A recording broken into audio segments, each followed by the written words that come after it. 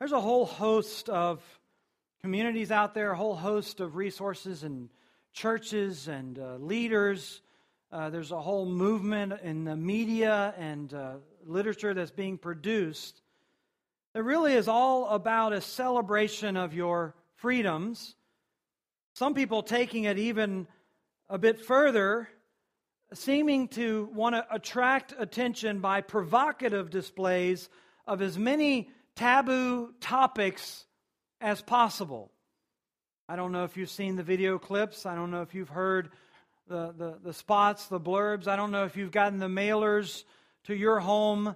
All sorts of things of people flaunting their liberties within their church or their community. And in some cases, it seems, intentionally stoking controversy by the extravagant demonstrations of how free they feel to take joy in just about every indulgence that you could imagine for anyone in the world.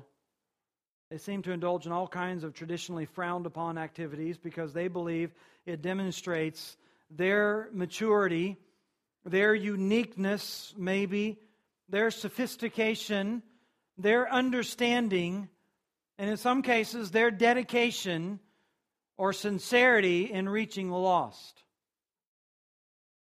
Those of the community of Christ, those in the church who would actually call for a curbing of those liberties, curtailing of some of those freedoms, are often portrayed as backward, legalistic, irrelevant, self-centered, weak, and maybe the source of all the problems in the church.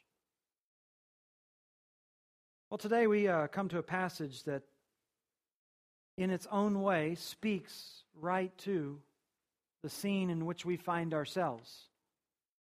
Speaks to it in a very unique way because it's spoken in a cultural context and a historical context that is far removed from anything that we deal with necessarily in our own nation and our own time, but deals with it with the same profound principles and the same clarity that all of God's Word speaks to regarding the issues of life and godliness. It speaks to discussions about your liberties and your freedoms and your relationship to laws and to rules, and even beyond that, your relationship to the expectations of other people, of other Christians who are in your life, who are in your church, who are in your family. We've already seen some harbingers of this discussion in 1 Corinthians as we've been going through this. We've gotten a taste of the fact that there was a group of people in this church who wanted to flaunt their freedoms and parade their liberties. Back in 1 Corinthians 6:12, you remember, Paul, apparently quoting one of their mottos, says, "All things are lawful for me." In fact, he says that twice in that verse. But then he adds, "Yes, but not all things are helpful, and I will not be dominated by anything." And then we'll see in chapter 10, 2 chapters later here from 1 Corinthians, 4 chapters, 1 Corinthians 8, 4 chapters after chapter 6, obviously, Paul will again be quoting the same motto. All things are lawful, but not all things are helpful, he says in verse 23. All things are lawful, but not all things build up. And so you can see that this has already sort of woven into what Paul has to say to this church and to us. And even here in chapter 8, you'll notice down in verse 9 that he has something of a warning for them regarding personal rights, personal liberties. That's really the theme verse of this whole chapter. He's really talking to you and me about the way we should think about things that we feel free to do. Things that our conscience maybe doesn't bother us about, that maybe they did once in the past, or maybe others are bothered by, but we're not. And there's a whole host of things that are related to that in our culture. There's all kinds of expectations from people, whether it is the kind of things that you do on Sunday, the kind of things you don't do, the kind of ways that you dress, the kind of jewelry you wear, the kind of makeup you do or do not wear, or are supposed to wear, the kind of things that you eat and drink, whether you drink alcohol, whether you watch certain things, whether you listen to certain music. There are all kinds of expectations that are out there, unspoken and spoken rules, that you and I are constantly navigating and constantly making decisions about, things regarding the way that we participate in our culture, for which Christians from different camps and different backgrounds have different standards. And so it's right where we live. It's right in the wheelhouse of where we are making decisions day by day in how we participate in all these activities. What Paul has to say here in 1 Corinthians 8 is spoken exactly to those kinds of decisions. Now, the difficulty for a lot of people is that what he says here, as I mentioned, is so culturally and historically remote. They miss the principle. Because Paul's talking to a group of people here who in their culture and in their time were struggling with the issue of eating meals in pagan temples. Now you say, why in the world would you ever do that? Well, because these were the main banquet halls. These were the main dining halls of the day. There were no restaurant chains. There were no, In-N-Out burgers. There was no place to run and get a quick meal. And in fact, normally you would eat your meals at home with your family. But if you ever wanted to do some sort of social activity outside your home that you couldn't accommodate the people, you would typically go to a dining hall that was attached normally to the side or to the back of a pagan temple. These were the largest facilities in town. This is where you'd get a group of people. Some archaeologists have suggested that these were the sort of restaurants of the day. This is the place where people would go and gather in the public scene for a meal. But not just for that, but literally anything having to do with the culture normally intersected in these dining halls. So they would host events there associated anywhere from your christening to a birthday to a celebration of any sort to a wedding to a holiday or a feast day or a festival of any kind out of the culture, out of the nationality. All of these things would normally take place around these dining halls. And this is exactly what was going on. In fact, we see that in verse 10 of this chapter. Paul speaks directly to it. Look, if anyone sees you who have knowledge eating in an idol's temple, will he not be encouraged if his conscience is weak to eat food offered to idols? This is all about eating these meals in these temples. Matter of fact, if you keep reading, you go through chapter 9, go on into chapter 10, you find in verses 14 through 22 in chapter 10, he comes right back to the very same issue, and he has an extensive discussion in 14 through 22 of chapter 10, all about the participation in these kinds of facilities. This was where they were engaging the culture. This is where I should say the culture was engaging them. And it was causing all kinds of problems within the church as people had different ideas about the way that you participated in the culture, the way that you participated in the festivities, the activities of society. What's very interesting is Paul addresses this here, but he's already kind of addressed it one time. If you remember, back in chapter 5, he had given a letter, he had sent a letter to them and told them in the letter that they are to disassociate and not even so much as eat with any so-called Christian who has any association with a number of sins, and among that list, idolatry. Because you're to separate from those kinds of people. If they have a reputation, if they're known for being associated with that kind of activity, you're to separate from them.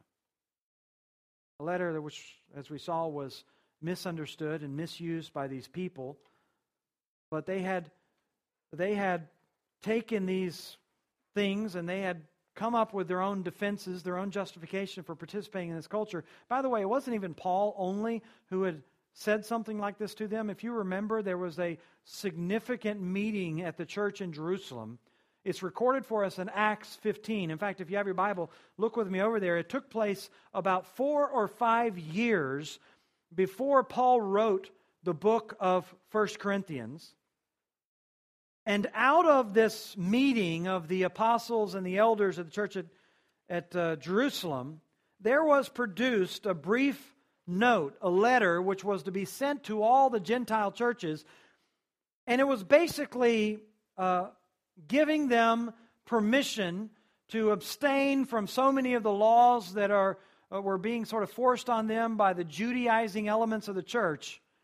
But among all of this permission and among all this freedom, they did have one basic request, and it's found in verse 20 of Acts 15. This was what they essentially put into their letter. They wrote to the Gentiles, or they should say to the Gentiles, to abstain from things polluted.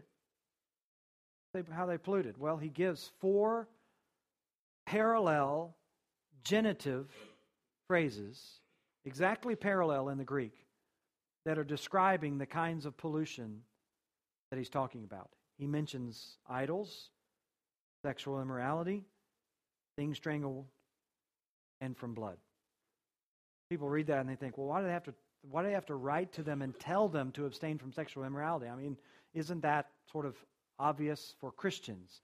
Well, yes, it's obvious for Christians. Well, what he's talking about here isn't sexual immorality itself, but abstaining from the association. Things which had been associated with or polluted by or defiled by these kinds of activities. And these were, as a matter of fact, the 4 things that would have sort of been identified with pagan idolatry. Pagan idolatry, obvious at the core of it, was the worship of an idol, but along with it was all kinds of sexual immorality that was a part of the pagan cult practices, and along with that, the strangling of things and the drinking and eating of blood. These were things which were associated with these idolatrous practices. And so what they're telling these Gentile believers is, don't even associate with these kinds of things, or the things which have been polluted by them. They'd already gotten pretty clear instruction, not only from the Apostle Paul, but from all the apostles and from the leaders of Jerusalem. But for whatever reason, despite the clearly stated dangers, and by the way, the reason they said that, they go on to say, is that because these things are the very things which would be most offensive and therefore most unloving to their Jewish brethren. But despite all that, these very clearly spelled out requests, the very clearly stated dangers, there were people within this church who still wanted to exert their freedoms in the culture. They wanted to demonstrate their advancement, their stability, their knowledge, their understanding, their sophistication, their maturity. At least they thought. You remember back in 1 Corinthians 8 now, you remember this chapter opened up with a reference to this food offered to idols. He says, now concerning food offered to idols, and that's the little catchphrase that indicates to us in 1 Corinthians that he's responding to a question in their letter. Now concerning this food offered to idols. And he announces or opens up by addressing this issue and then sort of digresses to talk to them about the dangers of knowledge. As a matter of fact, he probably quotes one of their statements there in verse 1. We know that we all of us possess knowledge. That was maybe something directly out of their letter, and he sort of digresses to talk about the danger of sort of making that kind of boast. Paul wants them to consider their actions and the disastrous impact on someone by flaunting how free they are on these potentially taboo topics, these offensive activities, to consider the fact that somehow they may be, in fact, destroying.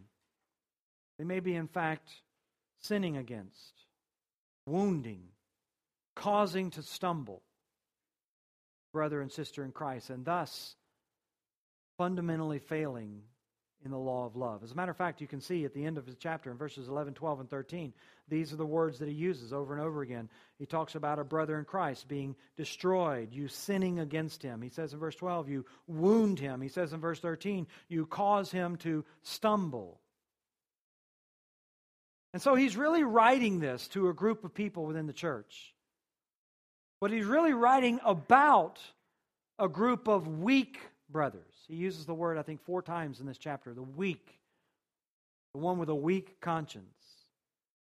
And what he wants them to understand, what he really is driving home to them, is he wants them to stop and contemplate in the midst of all their liberties and all their freedoms. He wants them to understand the factors that may contribute to the fall of a brother or sister.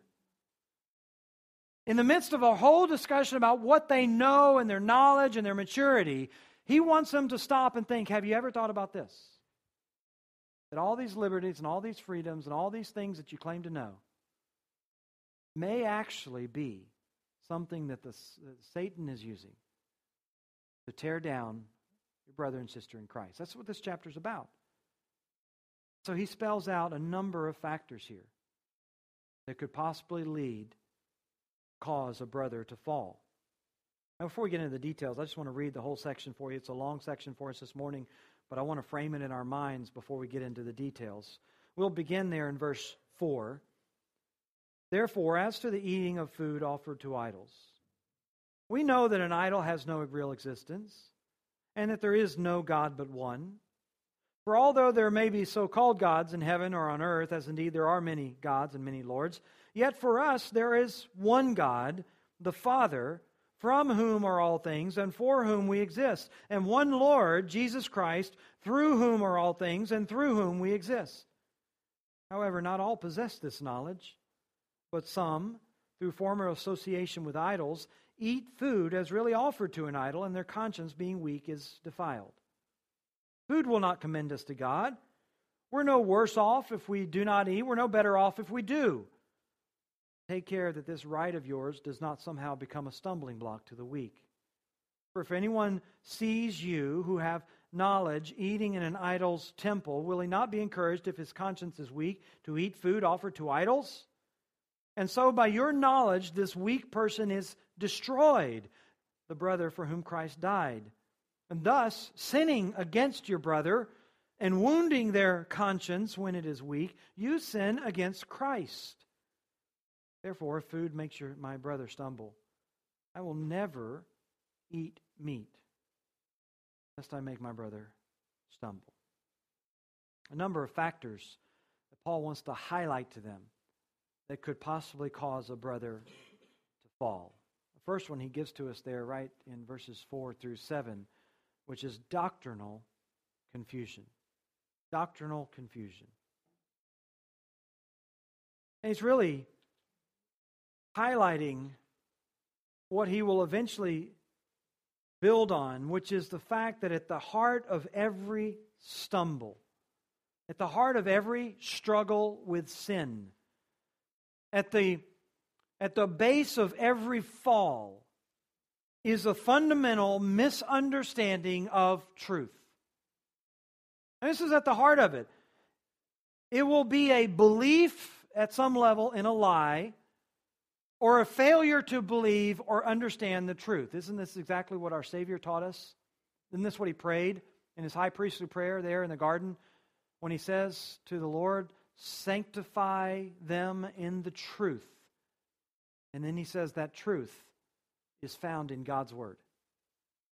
In other words, you're not going to be sanctified. You're not going to mature. You're not going to grow. You're not going to progress in your spiritual life apart from the acquisition, the understanding, the application of knowledge, of truth. And at the point at which you fall, at the point at which you stumble, at the point at which you sin, there is a fundamental misunderstanding about sin, about yourself, about God, about His Word, or about something. Or there's a belief in some lie. And this was really at the heart of these people, these weak brothers. Paul will eventually say that in verse 7. This is really fundamental to the problem. Not all of them have knowledge.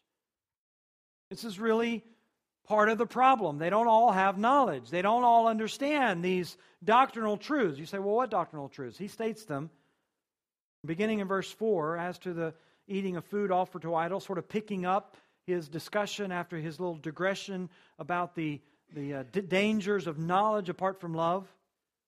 He's reminded them, remember in the first 3 verses, that while knowledge itself puffs up, love edifies. Not that they're opposed to one another. Knowledge is supposed to produce this kind of love. We stated this last time, 1 Timothy 1:5, that the goal of our instruction is love from a pure heart and a sincere conscience, and a good conscience, I should say, and a sincere faith. I mean, that's the goal of instruction. Paul prays for the Philippians, you remember? He says to them, I'm praying for you that you would abound in love with all knowledge and discernment. So these aren't opposed to one another. Knowledge really ought to be producing this kind of love, but they had somehow formed a type of knowledge that wasn't doing that. Paul comes back after that digression and picks up the issue of their question, and he brings it up, this issue of participating in meals at these pagan banquet halls. A lot of people actually think here in verse 4, he's quoting from them again. We know, just like he says in verse 1, we know that all of us have knowledge. Here in verse 4, we know that an idol has no real existence and that there's no God but one. This was apparently part of their argument, part of their justification. This is what they maybe had written as a defense. That they had this basic orthodox doctrinal understanding comprised of 2 basic elements. That an idol has no real existence and that there is nothing but one God. And you can kind of follow their logic. Look, if there are no really other gods, then there are no things behind these idols. And so when someone does something, bows down to an idol, really, whatever is taking place is just in their own fantasies, and so nothing really takes place, and so there really is no offense as long as I'm not participating in the actual bowing down to that idol. Paul affirms their doctrinal points. Matter of fact, he probably taught them their doctrinal points. These are fundamental to Christianity. In his brief time with the Corinthian church, his 1.5 years, maybe 2 years together with them, he no doubt had taught them this very truth, that there is no God but one. And this would have come straight out of the Old Testament. What was the great point of uniqueness about Judaism was summarized for them in what sometimes is called the Great Shema, Deuteronomy 6:4. The word Shema basically means just to hear or to listen. And it's the first Hebrew word from Deuteronomy 6:4. Hear, O Israel, the Lord our God, the Lord is one. And this was the distinctive about Judaism. And this is what they would remind themselves of. And this is what they would proclaim. And Paul no doubt affirmed that doctrine when he was with them. As a matter of fact, it may have become the basis of a sort of creed that he taught them. Some people think that that is what this is here in verses 5 and 6. That this was something he had previously taught them. Maybe he had reduced it down to this statement because he picks up on that Shema. There is no, Hear, O Israel, the Lord your God, the Lord is one. He picks up on the word Lord, and he picks up on the word God, which were employed to speak about the singleness and the uniqueness of God, and he employs them to speak about the unity of God, but in the duplicity of persons. He says it there in verse 6, yet for us there is one God, the Father, from whom all things, and from whom are all things, and for whom we exist, and one Lord, Jesus Christ, through whom are all things, and through whom we exist. I have to admit, there's a lot of temptation for me just to dive into this because this is one of the most profound Christological statements that you'll find anywhere in the New Testament. It's really one of the most clear affirmations of Christ's deity, along with God the Father, that you will find anywhere, not just in these two seemingly parallel statements in verse 6, but even flowing out of his clear affirmation in verse 4 that there is no God but one.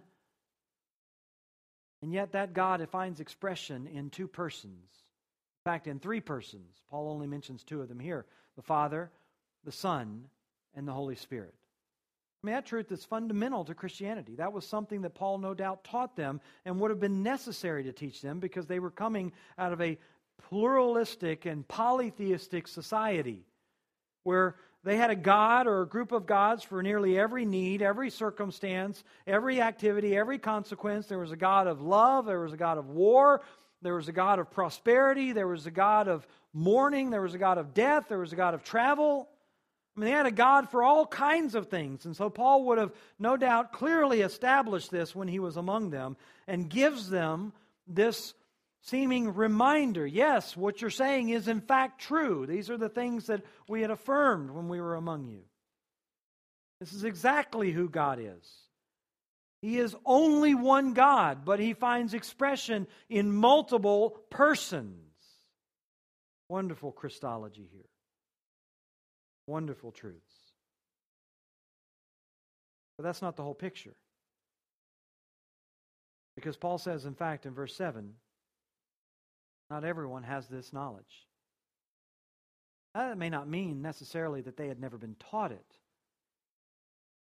But at some level, they didn't grasp it. Maybe they had not been taught it. Maybe they had, and it was still taking some time to sink in. But in some level, in some way, they seemingly couldn't shake their superstitions that were still attached to their old life. I was listening to a missionary speak yesterday morning at a prayer breakfast, and he was talking about how they were doing work in Haiti, and how the people in Haiti who had been forced into Catholicism at knife point and had embraced Catholicism and syncretized it with their animistic and polytheistic religions, now had formed a kind of religion where on Sunday they would go to the Catholic Church and they would sing about a God, but then during the midweek they would go out and all the rest of their life would be governed by voodoo.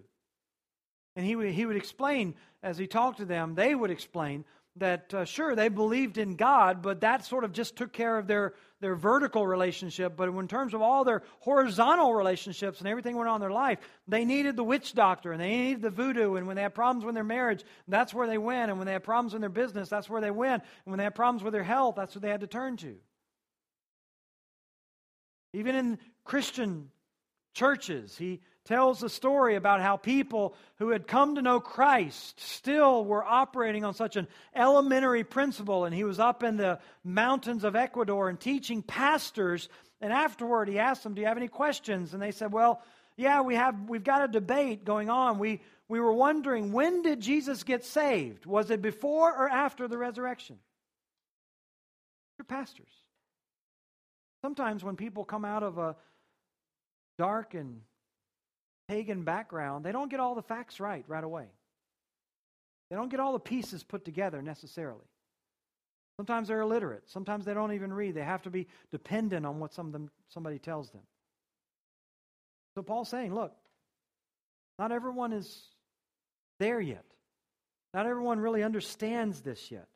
Some of them are still holding on to their superstitions and the notion that eating this food was somehow going to cause something good or bad to happen to them. That we might even say an emotional level. This old life of paganism still had a grip on them. And it was out of that paganism in which they had lived their whole lives, and they had deep habitual patterns of devotion and loyalty to these gods. And there wasn't necessarily a clean break, or there was some ongoing confusion still in their life. You and I, we read it and it's simple. But for them it wasn't so simple. And they still wrestled with these old things. John MacArthur says, Maybe they know that there's only one right God, but they hadn't yet fully grasped the truth that there's only one real God. Still trying to sort out what they think about the supernatural and about their old life. So they're struggling, Paul says. Struggling because they don't have knowledge, and this is really at the root of their problem. Not just that, though. There's another factor that he now wants to bring to their attention, and that's the possibility of a defiled conscience. Defiled conscience. He says in verse 7, not all possess this knowledge, but some, through former association with idols, eat food as really offered to an idol, and their conscience, being weak, is defiled. It's very important for you to grasp what Paul's saying here. He speaks about their conscience. We all know what a conscience is.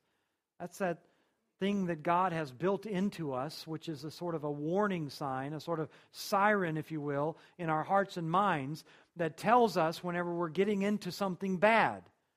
It's the warning sound about whenever we're approaching something that we ought not to be doing, and it is really a God-given thing, Romans tells us. God has given that to us as an aid and a benefit. The problem is that your conscience is only as good as the information that you put into it. It's something like a computer. You have a computer, it can have all the equipment in the world, but if it doesn't have the right program, it's not going to perform the right function.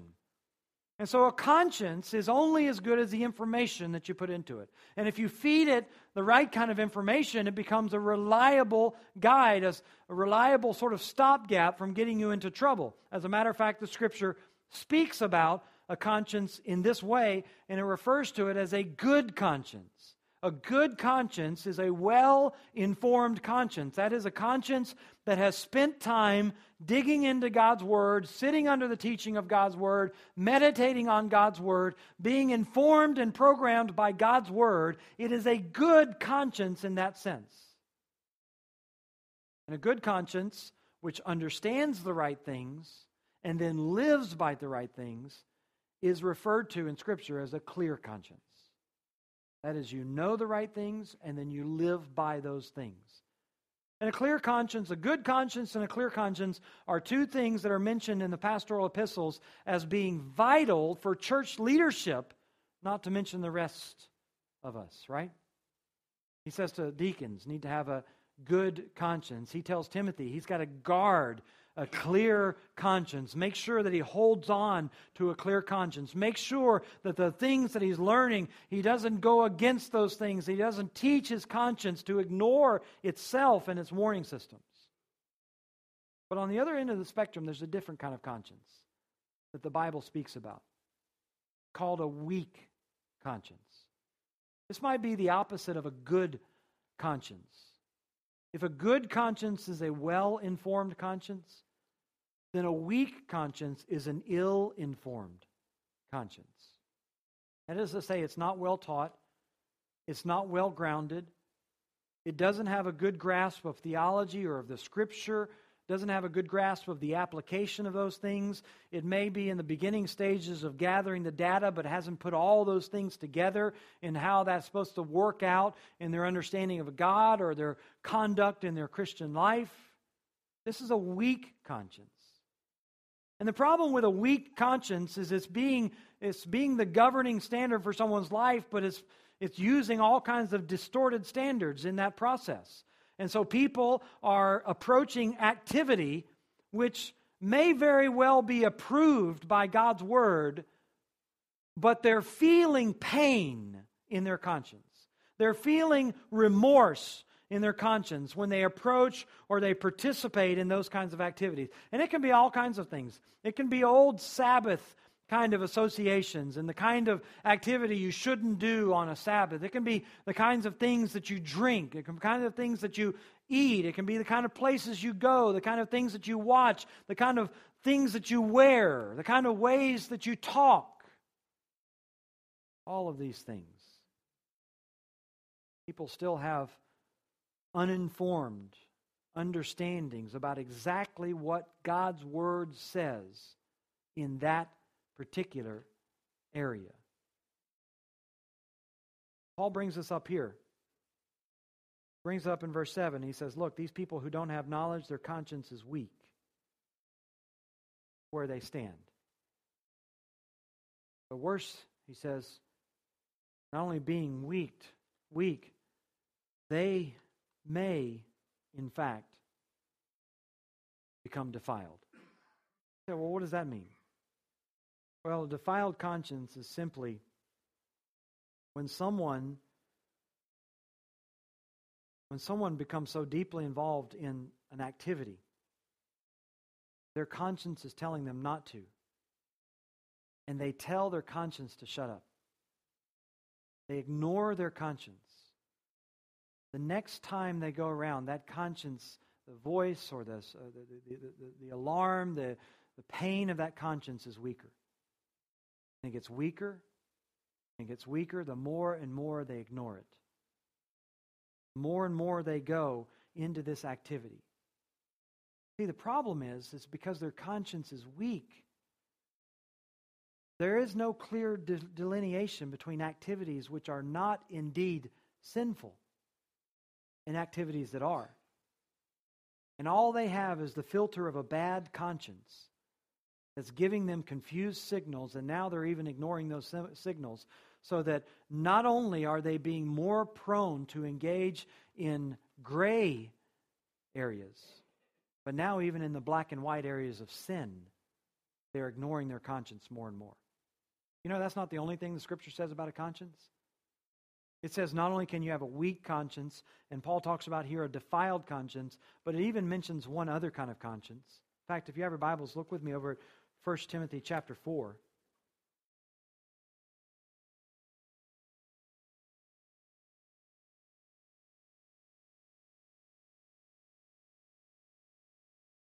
This is what he says. He says in verse 1 of 1 Timothy 4, the Spirit expressly says that in the latter times some will depart from the faith by devoting themselves to deceitful spirits, the teachings of demons, through the insincerity of liars, or some versions say hypocrisy of liars, whose consciences are seared. You know what's seared? You know, you ever seen seared skin? You ever been to the branding of an animal? Where they take a hot iron and they press it against the skin of an animal, and smoke flames out, and the stench of that flesh being literally cauterized to the point where it becomes absolutely seared. And when it's seared, it no longer has any more sensitivity. You can go up and you can touch it, and it's just like a numb piece of your body. You don't feel anything.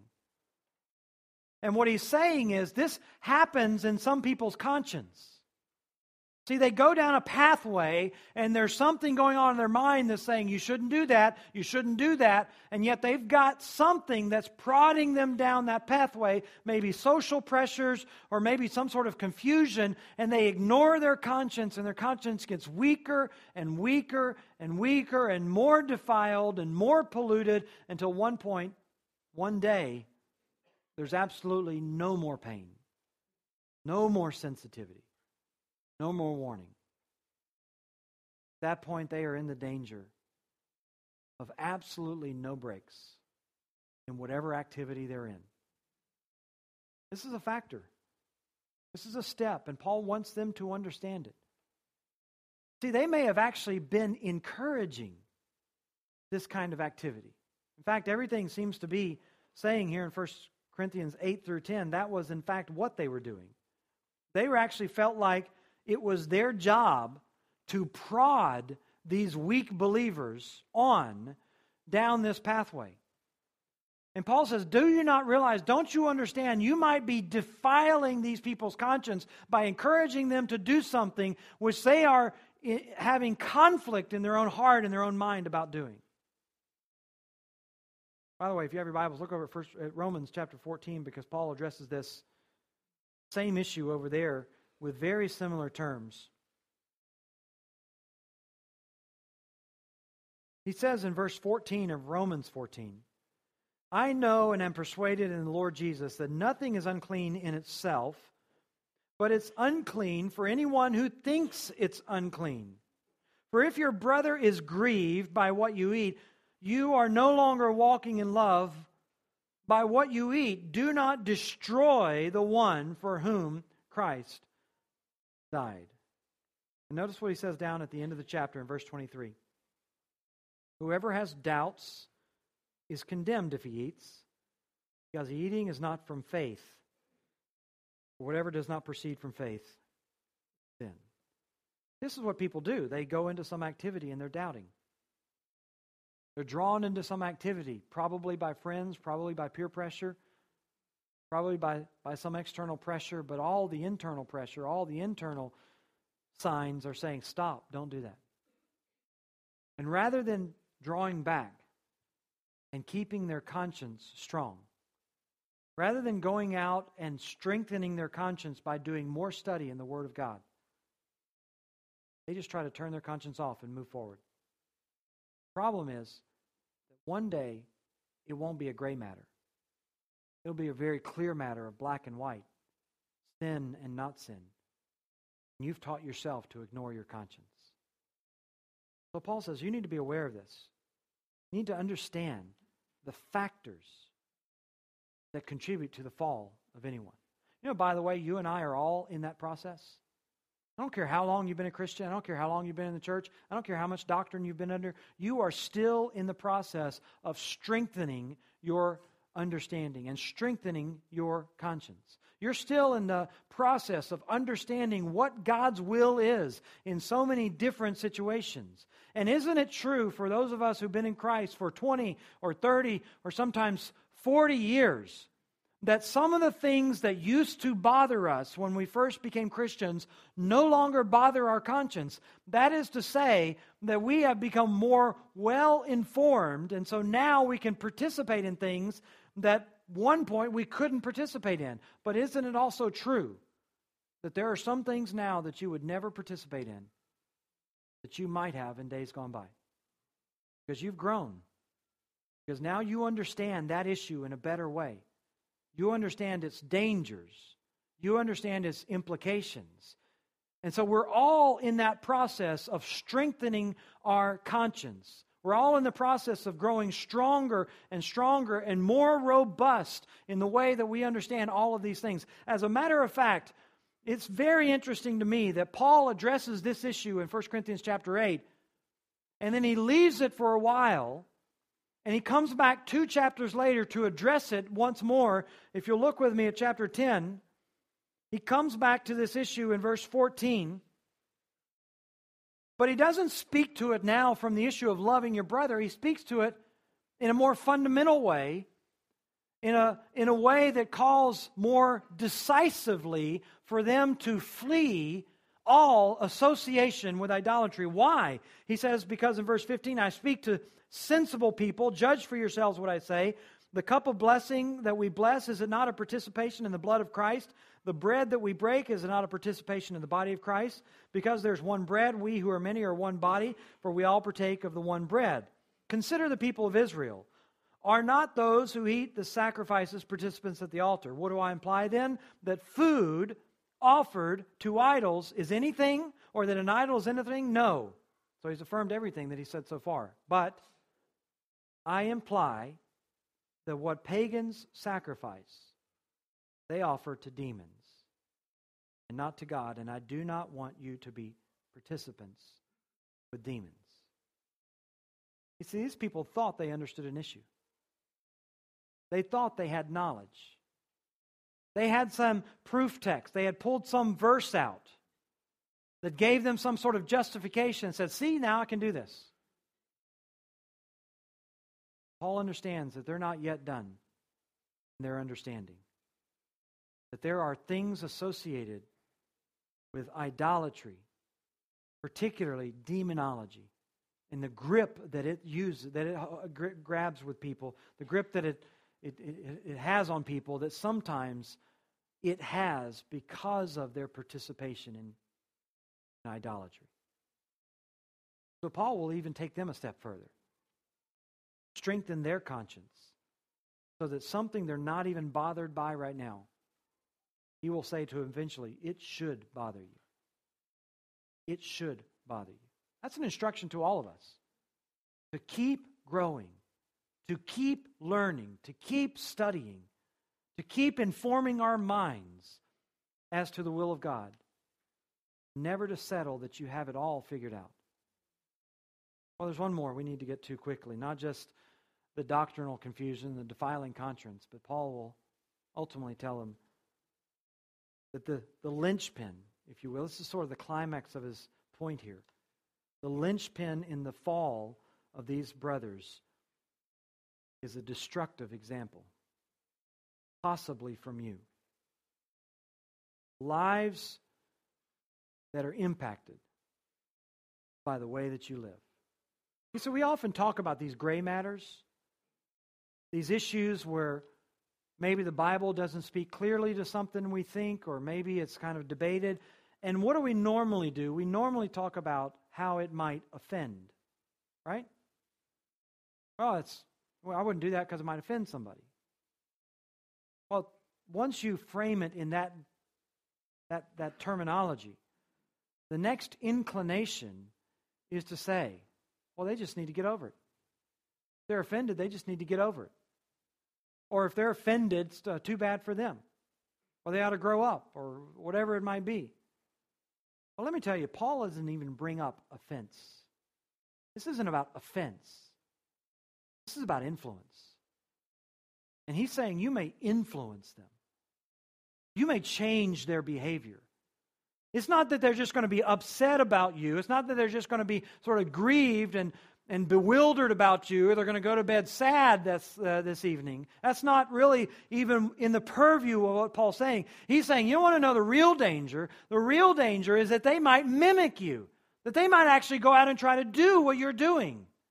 And here they are with their weak conscience and their increasingly defiled conscience, and the very thing that's going to cause them to ignore their conscience one more time is you. And he wants them to understand this issue. So he sort of comes back in verse 8 and he says, look, food will not commend us to God. That might once again be one of their quotations. We're no worse off if we do eat, no better off if we, no worse off if we do not eat, no better off if we do. Perhaps all of this is their own argument, their own justification, but Paul gives them a contrast in verse 9. But take care that this right, that this liberty, that this indulgence of yours doesn't somehow become a stumbling block to the weak. For if anyone sees you who have knowledge eating in a idol's temple, will he not be encouraged if his conscience is weak, basically to do the same? He will mimic you. You will influence. As a matter of fact, these Corinthians might have had that as a goal. They might have actually thought that's what they're supposed to be doing. They're supposed to be living large, flaunting their freedoms, trying to shake these backward Christians out of their old fuddy-duddy ways, trying to shock them into new realities. They may have, in fact, thought that's the virtue. Paul says, no, it's the vice. Because they may, in fact, follow you, but leave their conscience behind. The danger in that, he says, in verse 11, is by your knowledge, this weak person is destroyed, brother whom Christ died. We all would understand the tragedy situation. Someone came along and tried to deface a Rembrandt, tried to smash a Michelangelo sculpture, tried to bust up a Stradivarius violin. We'd all feel some sense of loss, some shame, some maybe even criminal activity. Paul's saying, look, this brother, this sister, the work of God. We are his workmanship, Ephesians tells us, created in Christ Jesus. Christ died for this brother or sister. He gave his life. He sacrificed his life for this person. And you are going to destroy them so flippantly, simply in the name of your rights. Paul's conclusion in verse 13, there is no freedom, there's no indulgence, there's no food, there's no drink that's worth that. He says there, look, if food makes my brother stumble, I'll never eat meat again, lest I cause him to stumble. Over in Romans, he says it this way, if it is good, he says, not to eat meat or drink wine or do anything by which your brother stumbles. Look, you and I have to resolve not to take the grace of God that's been taught to us, not to take all the knowledge of God that's been given to us, not to take all the good gifts of maturity that the Lord has given to us. You and I have got to resolve not to take all those things and throw them back in the face of our Savior. And say to Him, I don't care for who you died for. I'm going to live my way. I'm going to enjoy myself. Look, if you want to flaunt something, if you want to have some extravagant demonstration, something that would penetrate the world and show them that you're different, why don't you flaunt your love? Why don't you show an extravagant demonstration of your love for one another? An extravagant willingness to set aside all your rights, all your privileges, set aside all those things. You understand the work of Christ is so precious in the lives of your brothers and sisters. That's maturity. That's knowledge. The kind of knowledge Paul says we need to have. Let's stand together and we'll be dismissed with a word of prayer and a song. Father, we're grateful for this sobering reminder and this penetrating message. We who so struggle with so much cultural activity and the social things that we're involved with, Lord, we need wisdom. We need understanding. We pray that you would grow our conscience and give us the joys of freedom and liberty in our minds so that we can worship before you without guilt and without shame. Lord, never let those freedoms and those liberties become something that becomes the enemy of your work in the lives of others. We can only pray, Lord, that you would teach us love, you teach us all this other knowledge. The truth of love would be married with the truth of every other doctrine that we learn. And that the demonstration, the flaunting, the flamboyance of our life be a flamboyance not of our freedom, but of our love. When we do that, be like our Savior, in whose name we pray.